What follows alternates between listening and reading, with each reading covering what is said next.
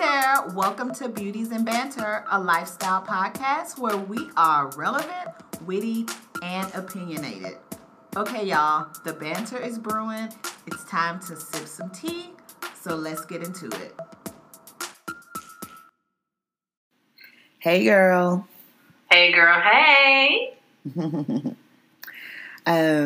Everyone excuse my voice. I'm a little dehydrated at the moment, so don't sound my best this podcast, but I am here nonetheless. And that's what counts, that you're here. Yes. Just sound a little funny, and excuse me if I maybe like cough or get a swig of water. So warning you all now so you won't talk about me. What is up with you, Renee? What's giving you life this week? What's giving me life? And I know I talked about this a little bit when we were saying about celebrities and dropping them, but I just cannot get enough of Kanye West and his Sunday service. Oh, Lord. I'm scrolling through the IG, minding my business, and I see Sunday service. I just want him to put a whole album together on Sunday service so I can have some new praise and worship music. That's all. And it's you would praise and worship to it? That music is good. Like, I would, because he puts it in a way where they're talking about God or singing about God. So I would, yeah. Uh-huh. Well, I mean, the episode of the Kardashian show trailer was released or something, and it seems like they had some shots from that in some of the clips, so maybe they'll like showcase some on the upcoming season of the show or something. I don't watch the show like that. I'm not sure if I want to watch the show like that, but I would like for him to have an album with this music. I'm sure that's coming. He has to be doing some type of like documentary or something, because he's been doing it for a while now, right? Yeah, he has. It's been for, at least for a couple of months, I think. Interesting. Well, what's giving you life? Yes. What is giving me life this week is I am about to be an auntie again. So my reign as the super cool aunt will continue.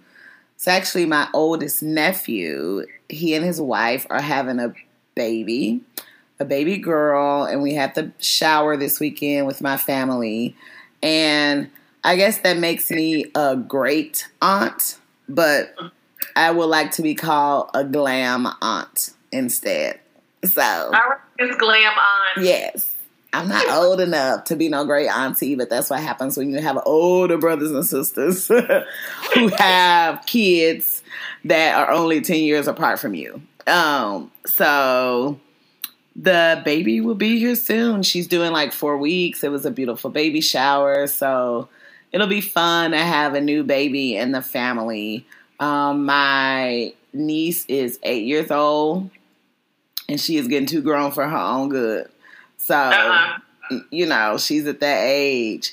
And so a new little baby will be great. So that's I hope she ain't salty when the new little baby come around, even though they're not siblings. Right. But they will be around each other. She's used to having all the attention. She has had all of our attention, excuse me, for the last couple years, because she was the new baby. And now there's going to be an even newer one. So, she'll be fine. Move over. New baby is on the way. Be the big cousin. Yes, that's what I'm like. She gets a new baby cousin. So, yeah. So, that's what's giving me life this week. So, let's get into this episode. So, today's episode is all about having a seat at the table. Shout out to Solange. But we want to talk a little bit today about, as women, we are finishing off the end of March and Women's History Month. So as women, and particularly Black women, a little bit about like the lack of diversity and opportunities that are available to us. Not only, well, rather the lack of opportunities that aren't as readily available to us in the entrepreneurial and venture capitalist space, but also the lack of diversity in corporate America as it relates to African American women. So we wanted to talk about that and talk about the highs and lows of what it's like to sometimes be the only Black woman in different spaces, right? So this was actually came up. Renee and I were talking about some things, and I was sharing with her how. So I was recently in a meeting at the corporate headquarters of a well-admired Fortune 200 company. I don't have to name them, but most of you all have flown them before. You'd have been flued out on this airline. And their headquarters are in Texas, so you can guess which company I'm talking about. So I was part of a meeting there. There were about 30 plus people in the meeting, and I was the only Black person. So, you know, being the only is nothing new for me. Prior to working in the digital marketing space and the agency that I'm working for now, I worked in the transportation industry. So working for a railroad, it was the same thing. In my whole life, I've befriended, worked alongside, worshiped alongside people of all races. But, you know, something about sitting in that meeting a couple weeks ago, it was like different because I found myself getting a little frustrated. Like, why am I the only person in here of color? Man. You know, like, where are we? Like, because I know plenty of intelligent, well-qualified Black women specifically in that space that should be there. And so it could speak to a lot of things, but, you know, it was just a reminder of, you know what, we really aren't in these kind of spaces. And sometimes you are the only. And so for me, it became a reflection and a reminder of, you know what, sometimes we are put in positions of influence as well as isolation for a reason. And so it was just a reminder to me of the work that I have to do around mentoring and connecting my sister friends to the right people and the right places. Because at the end of the day, I want to see us win. And by us, I'm unapologetic in saying us as in Black women, right? So that kind of like spurred it, and like Renee and I were talking about some of her past experiences, and then just even speaking to the entrepreneurial side. So that's what we're getting into today. We're talking about, you know, that lack of diversity in corporate America, and also the lack of opportunities in the entrepreneurial space for women as it relates to getting funding for their companies, and what it's like to navigate that. From my perspective, what it's like to be the only, you know, which I have been in a lot of scenarios in corporate America. And then also like what it's like, you know, navigating that and some of the struggles on the entrepreneurial side as well, because as you all know, Renee and I both have had entrepreneurial endeavors as well too. So let's get into it. You ready? Let's do it. So I think you should kick it off, Renee, with some of the stuff we were talking about, specifically like as it relates to like the entrepreneurial side as well.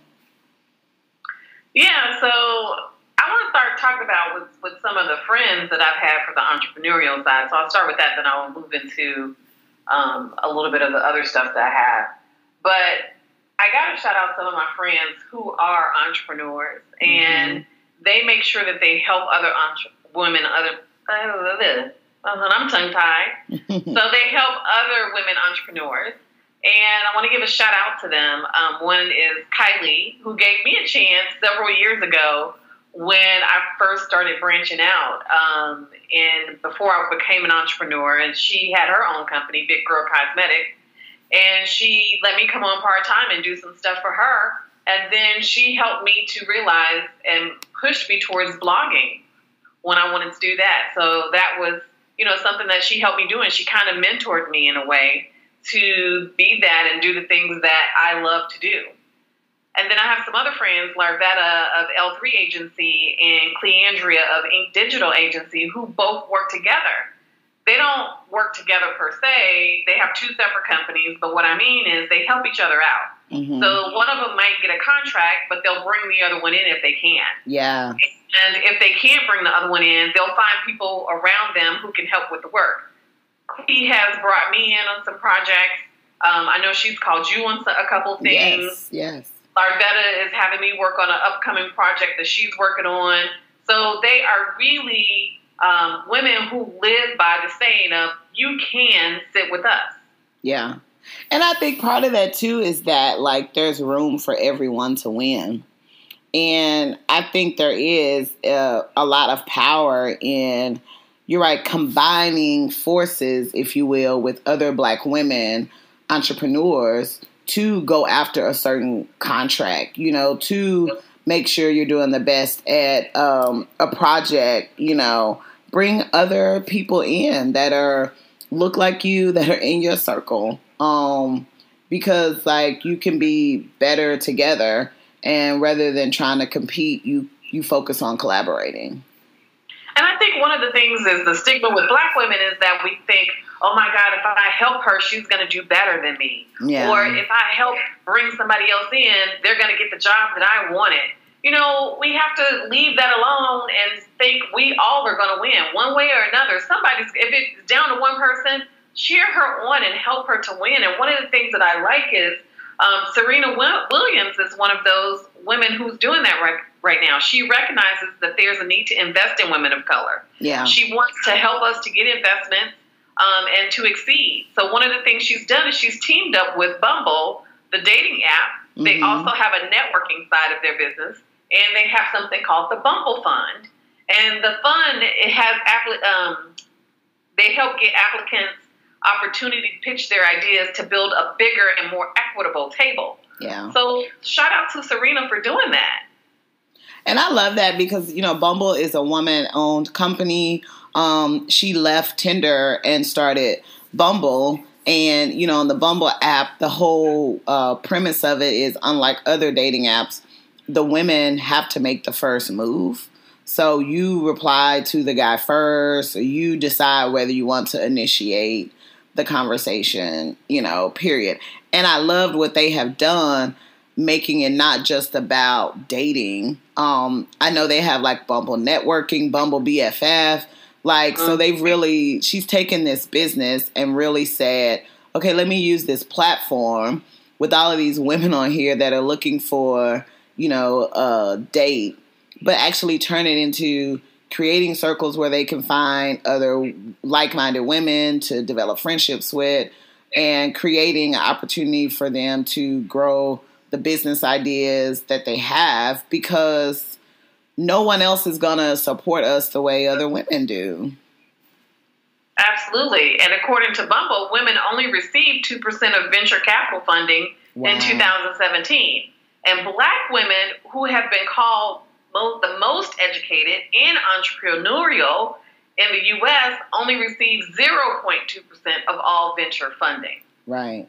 Now, how is that? Like you said, if we're the most educated, most entrepreneurial, and you're right, especially among our Black men, Black women exceed when it comes to college education. There's so many women, then especially like Black women starting businesses. So why aren't we getting the money? I think I was going to just answer that real quick, because I think that part of the problem is that we don't ask. Mm-hmm. I think that's one of the reasons. I mean, there's definitely other reasons, but I think that's definitely one of the But do we even know who to ask? Who are we asking? That's another one. Yeah. Who are we asking? How are we getting that seat at the table to ask these venture capitalists? Who's introducing us?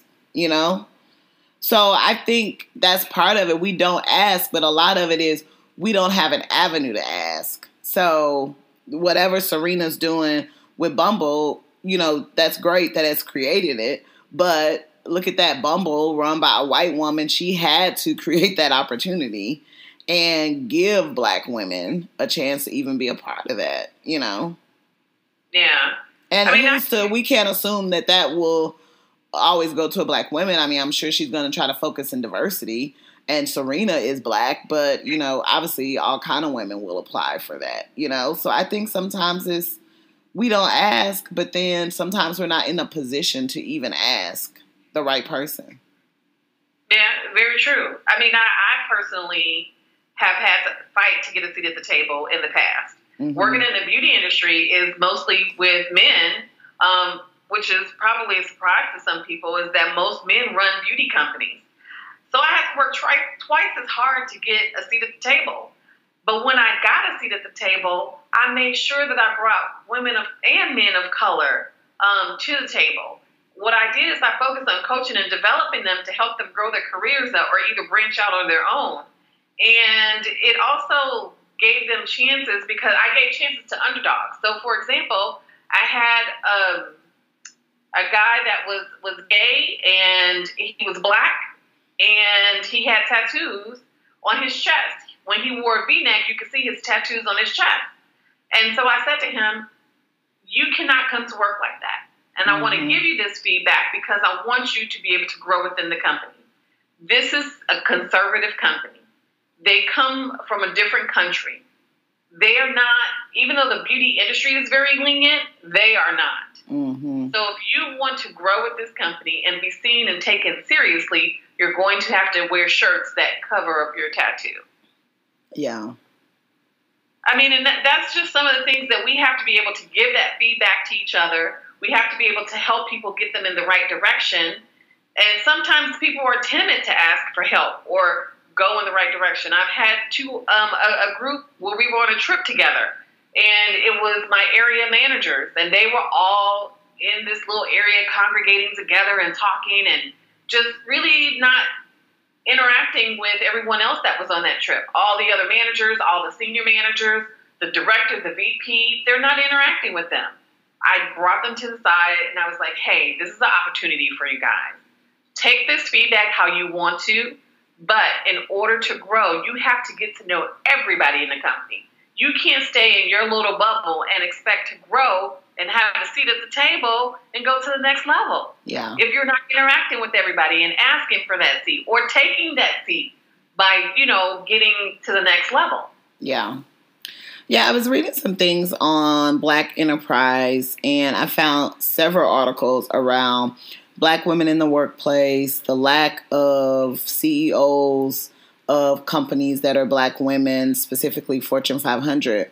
And kind of a great segue into this is it talked about how, Black women are less likely to get that help navigating politics and balancing their work and personal lives. And managers are less likely to promote their accomplishments. And so it is like we are at a disadvantage of that. And that's the part of it. You need that support to help you understand how to navigate that. He needed you to tell him, don't wear the V-neck shirts, because he would have kept wearing them. And then he probably wouldn't have been promoted. He would have continued to be looked over, because of that, understanding the culture of where you are. And in the corporate world, you're playing the game. When you're an entrepreneur, great. You can do just about whatever you want. You may be subject to some certain guidelines if you're working with a specific client, but you get to play by your own rules. In the corporate world, you play by their game.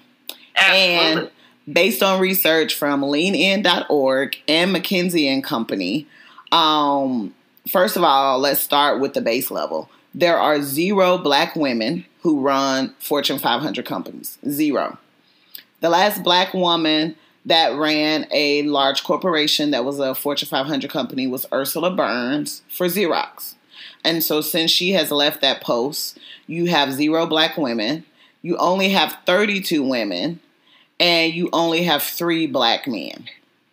So there was a recent study, like I said, leanin.org and McKinsey & Company released the stats laid out for the Women in the Workplace 2018 stats. And they're pretty much appalling. Only 1 in 25 C-suite leaders are women of color. 4 in 10 Black women never have interactions with senior leaders about their work. So again, that whole, we don't ask, how can you ever, if only 4 in 10 Black women are even getting that opportunity to be with a senior leader, to ask those things?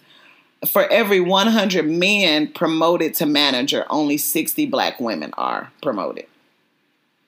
And, they don't even have stats, but it's just like so many Black women as well as lesbian women experience microaggressions at a higher rate overall than any other group of women.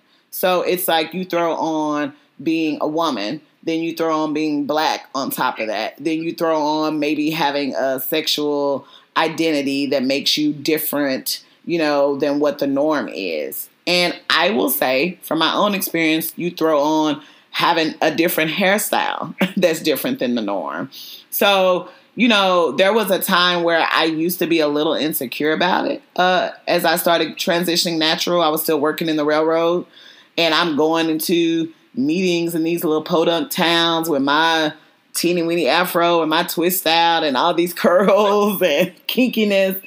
But, I'm at a different space now to where I'm like, I am who I am. I look beautiful rocking my natural hair. And so when I was in this meeting, I'm sitting there at the table. Like I said, it's like 20 plus people in this boardroom, and I'm sitting there with my natural hair braids, one of the most senior people in the room too. And I was just unapologetic about it. But I have experienced those microaggressions, and it's so hard to overcome. And, when there isn't that representation there, it's hard to continue to be motivated to advance in your career, because a lot of people are at companies where they don't see it. They don't see people that look like them, and they also don't have those opportunities to interact with senior leadership. I think we have to start seeing ourselves as the expert in whatever field that we're in and what we're doing. And when we see ourselves as the expert, the confidence starts to build. Because I remember even being in my 20s, and I started out in the beauty industry, there were not a lot of Black women in the beauty industry, let alone Black counter managers who I ran a $1.5 million counter for Clinique. Yeah. In my 20s. Yeah. That was unheard of. But the way that I got there is because I constantly told people what my goals were. Mm-hmm. I constantly I was asking questions on how can I get there? I talked to senior management. I showed them that I was capable of doing it, and I was seen as the expert. Yeah. So when I took on all of those responsibilities, people started to see how serious I was, and that's how I got promoted. But it wasn't always easy. It was never easy. Yeah. Because I've always had to work twice as hard as my white counterparts. Mm-hmm. Yeah. And that's just how it is. That's just always going to be how it is, And I think that's part of why mentorship is so important, right? And and like I said, like I continue to be challenged because I have passively mentored people. But I really am going to be a lot more intentional about it, because, again, there's no reason why, as like you said, the most educated group of women, the most entrepreneurial, the most ambitious, like you said, we work twice as hard, to where we shouldn't be seeing ourselves more in the companies and the spaces where we're interacting.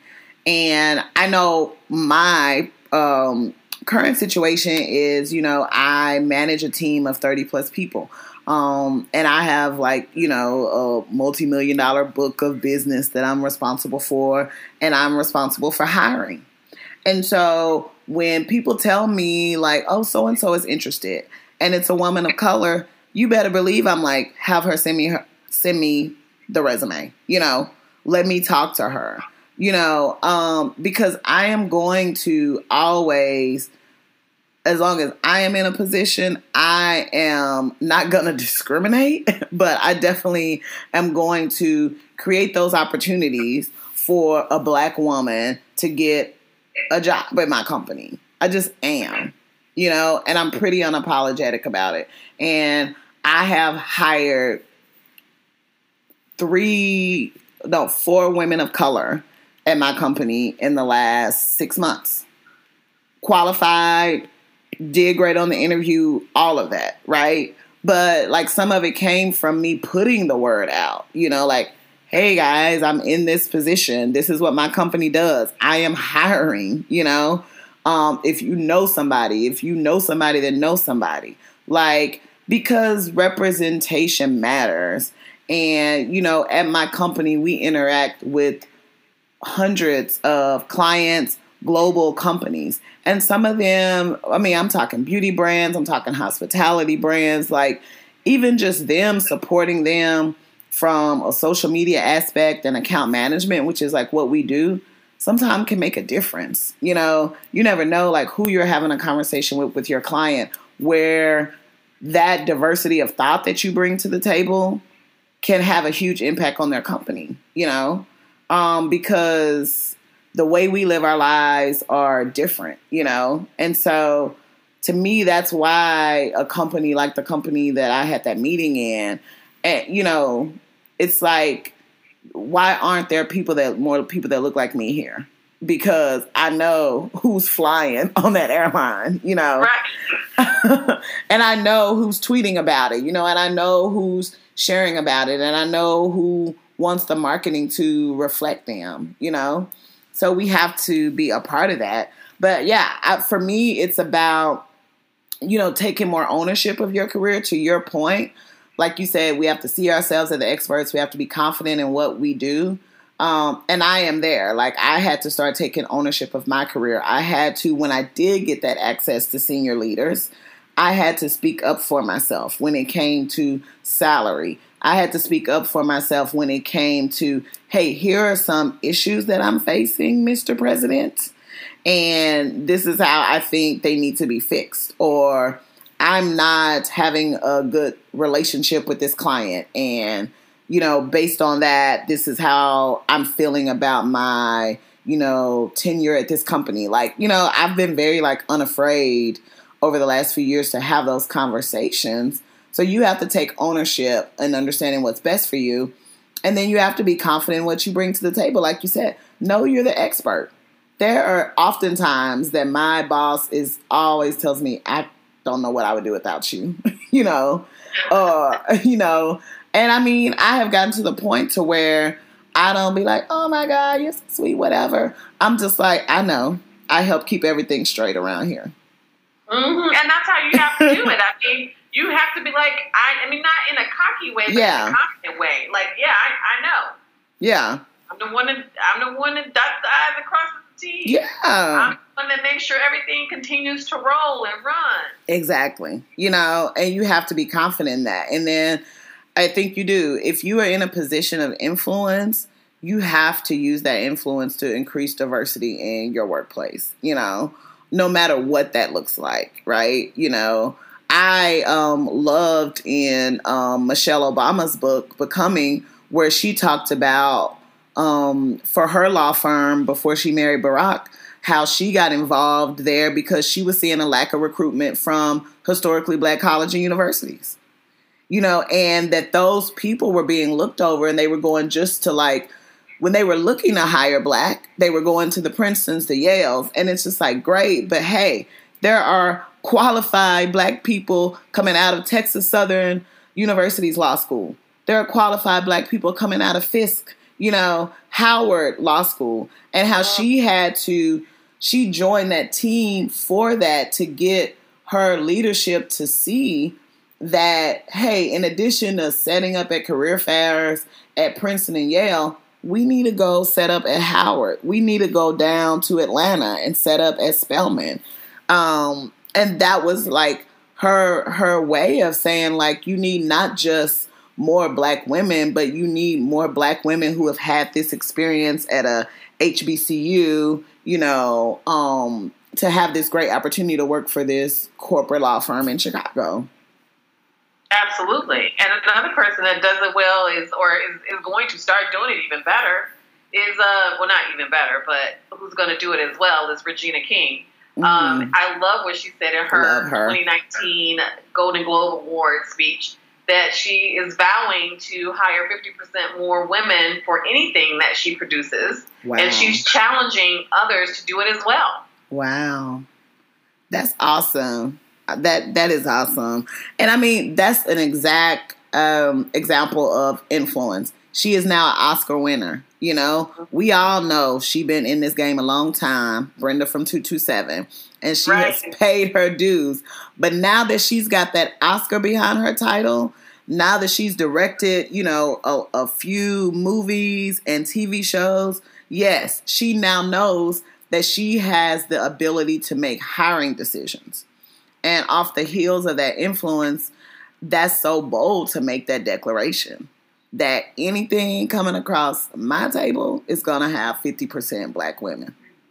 And speaking of, for no particular reason other than, you know, that reminded me of somebody that's been doing it and continues to, is Issa Rae. Like, just shout out. She was on the cover of Essence this month, like, which is amazing. And she shared how, you know, her first cover was alongside Shonda Rhimes, Ava DuVernay, and I'll forget the other person, so forgive me. But, you know, she was included with those women. It was like Black Women in Entertainment. And her book had just been released, so she shared that cover. And like she said, she was just so grateful for that opportunity. She was like, Essence has always had her back. And now here she is on the cover with her own, you know, show, HBO. She's getting work in other movies. I know she's playing like the lead role in an upcoming romantic comedy opposite a Pakistani man, you know. And I mean, like that fact, like she said, Essence has always supported me, you know, and we always, you know, it's nothing wrong with bigging up your other women. It's nothing wrong with saying, I'm going to hire Black women. It's nothing wrong with saying, my show has been picked up by HBO. Great. All Black folks up in here. Exactly. Nothing wrong with, there's enough room for everyone to make it. Yeah. There's enough room for everyone to grow. But if we don't make it inclusive, we all lose. Yeah. We got to offer a seat at the table. We got to build a table or find one that values you.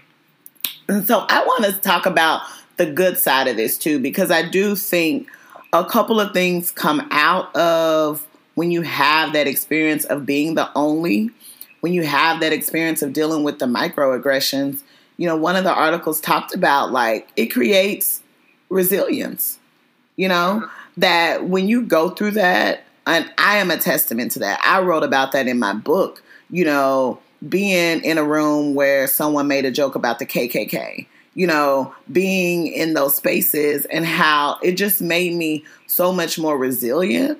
And it actually creates this courage and sense of confidence and pride. And like you just said, not in like a boastful, braggy way, but it's just like, you know what? I've been made to feel invisible. I've been ignored. I've been looked over. I've been rejected. But look at me. I am still here. I am at the top. I am still in influence. I am able to help bring people along.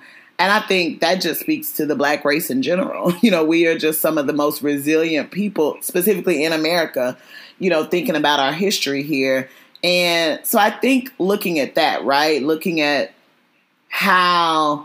what that has like brought out when you go through those experiences and how you are more resilient and confident. And so it's like you said, now you have that ability to pour into others, to say, girl, you can make it. Girl, keep going.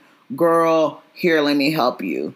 Because it does create resilience, which makes you just even more qualified to be a boss and even more better at your job. And so I do want to shout out a few Black women who are doing it big as CEO of large corporations. They're not Fortune 500 companies, but these are very big, well-known companies that you know and love.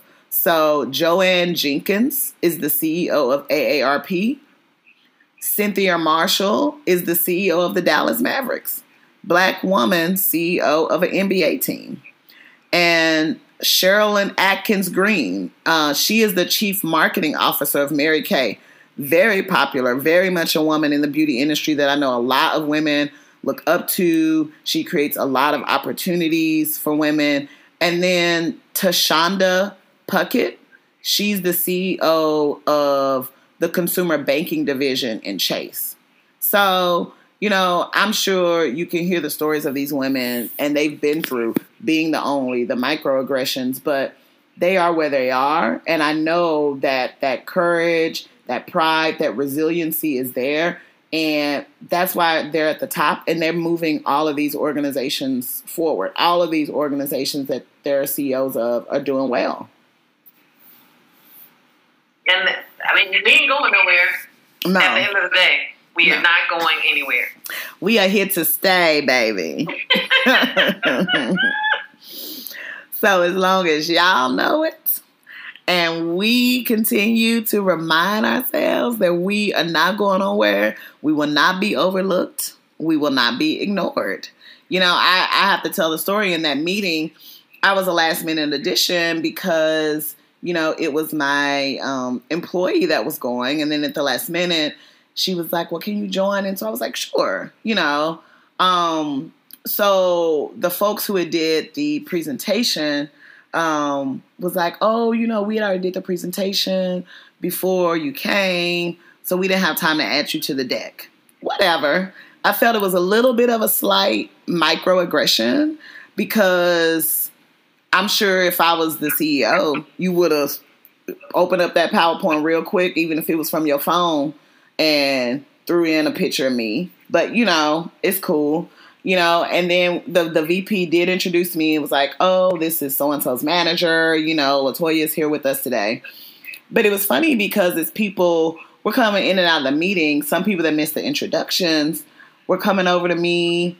And they were, you know, I was standing there with my employee and we were talking about things. And they knew her because she's the day-to-day person, right? I only came in to support her in this meeting, you know, because bosses don't do day-to-day stuff. But anyway, and so a couple of the girls were like, oh, well, what's your role? You know, do you work alongside her? And I'm like, oh, I'm her manager. I'm over the team, you know. And so it was like, oh, so even that, the looks that you get from people when they recognize that you are a position of power or influence, you know, as a Black woman, you know, even having to go through that sometimes. But it's just like, you learn to deal with it. So, you know, nothing can break us. Nothing can stop us now. And I think that's the thing. It's just like, keep going, ladies. Keep going. And keep fighting for it. Because, you know, representation is important. And, you know, we have to lean in. And, you know, we have to, sometimes we do. Like you said, we have to continue to like persist because things won't be handed to us in ways that we wish they were.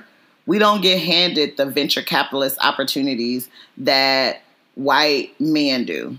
I mean, again, Fire Festival. I mean, that situation has so many like layers to it. There is no way that a Black woman could get away with doing something like that, getting more people to give her millions of dollars, like keeping people, like, come on, the privilege that, you know, is available to white men in this country is astounding. Right. And I think the one thing that we need to remember out of all of this is that there is power in numbers.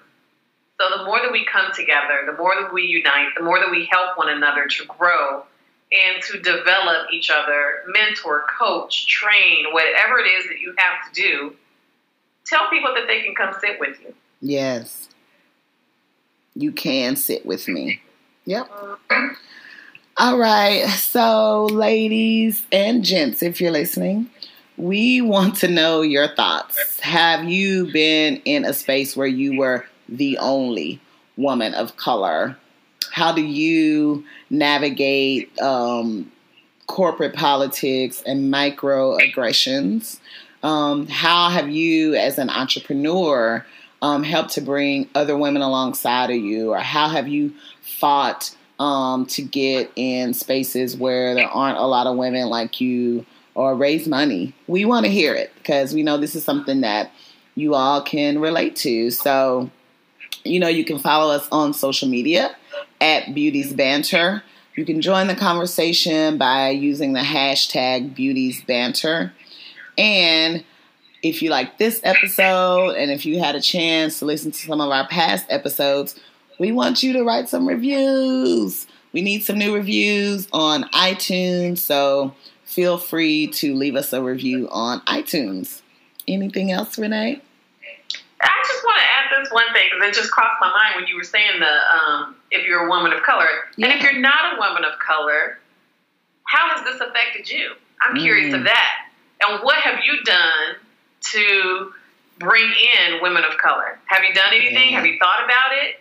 Does this matter to you? Does it not? How does it affect you at your job? That's great. I love that. You're right. Yeah. Mm-hmm. We want to hear from you, our sisters from another mister. Okay, y'all. Well, chime in on the conversation. Let us know how you feel. And I would say, too, to piggyback on that, Black men, what are you doing as well? How are you supporting your fellow sisters? We want to hear from you. I know you're doing it because I've had Black men support me along my corporate career journey, for sure. So we want to hear your examples, too, of how you've helped your sisters come along. All right, y'all. We'll talk to you next week. Bye.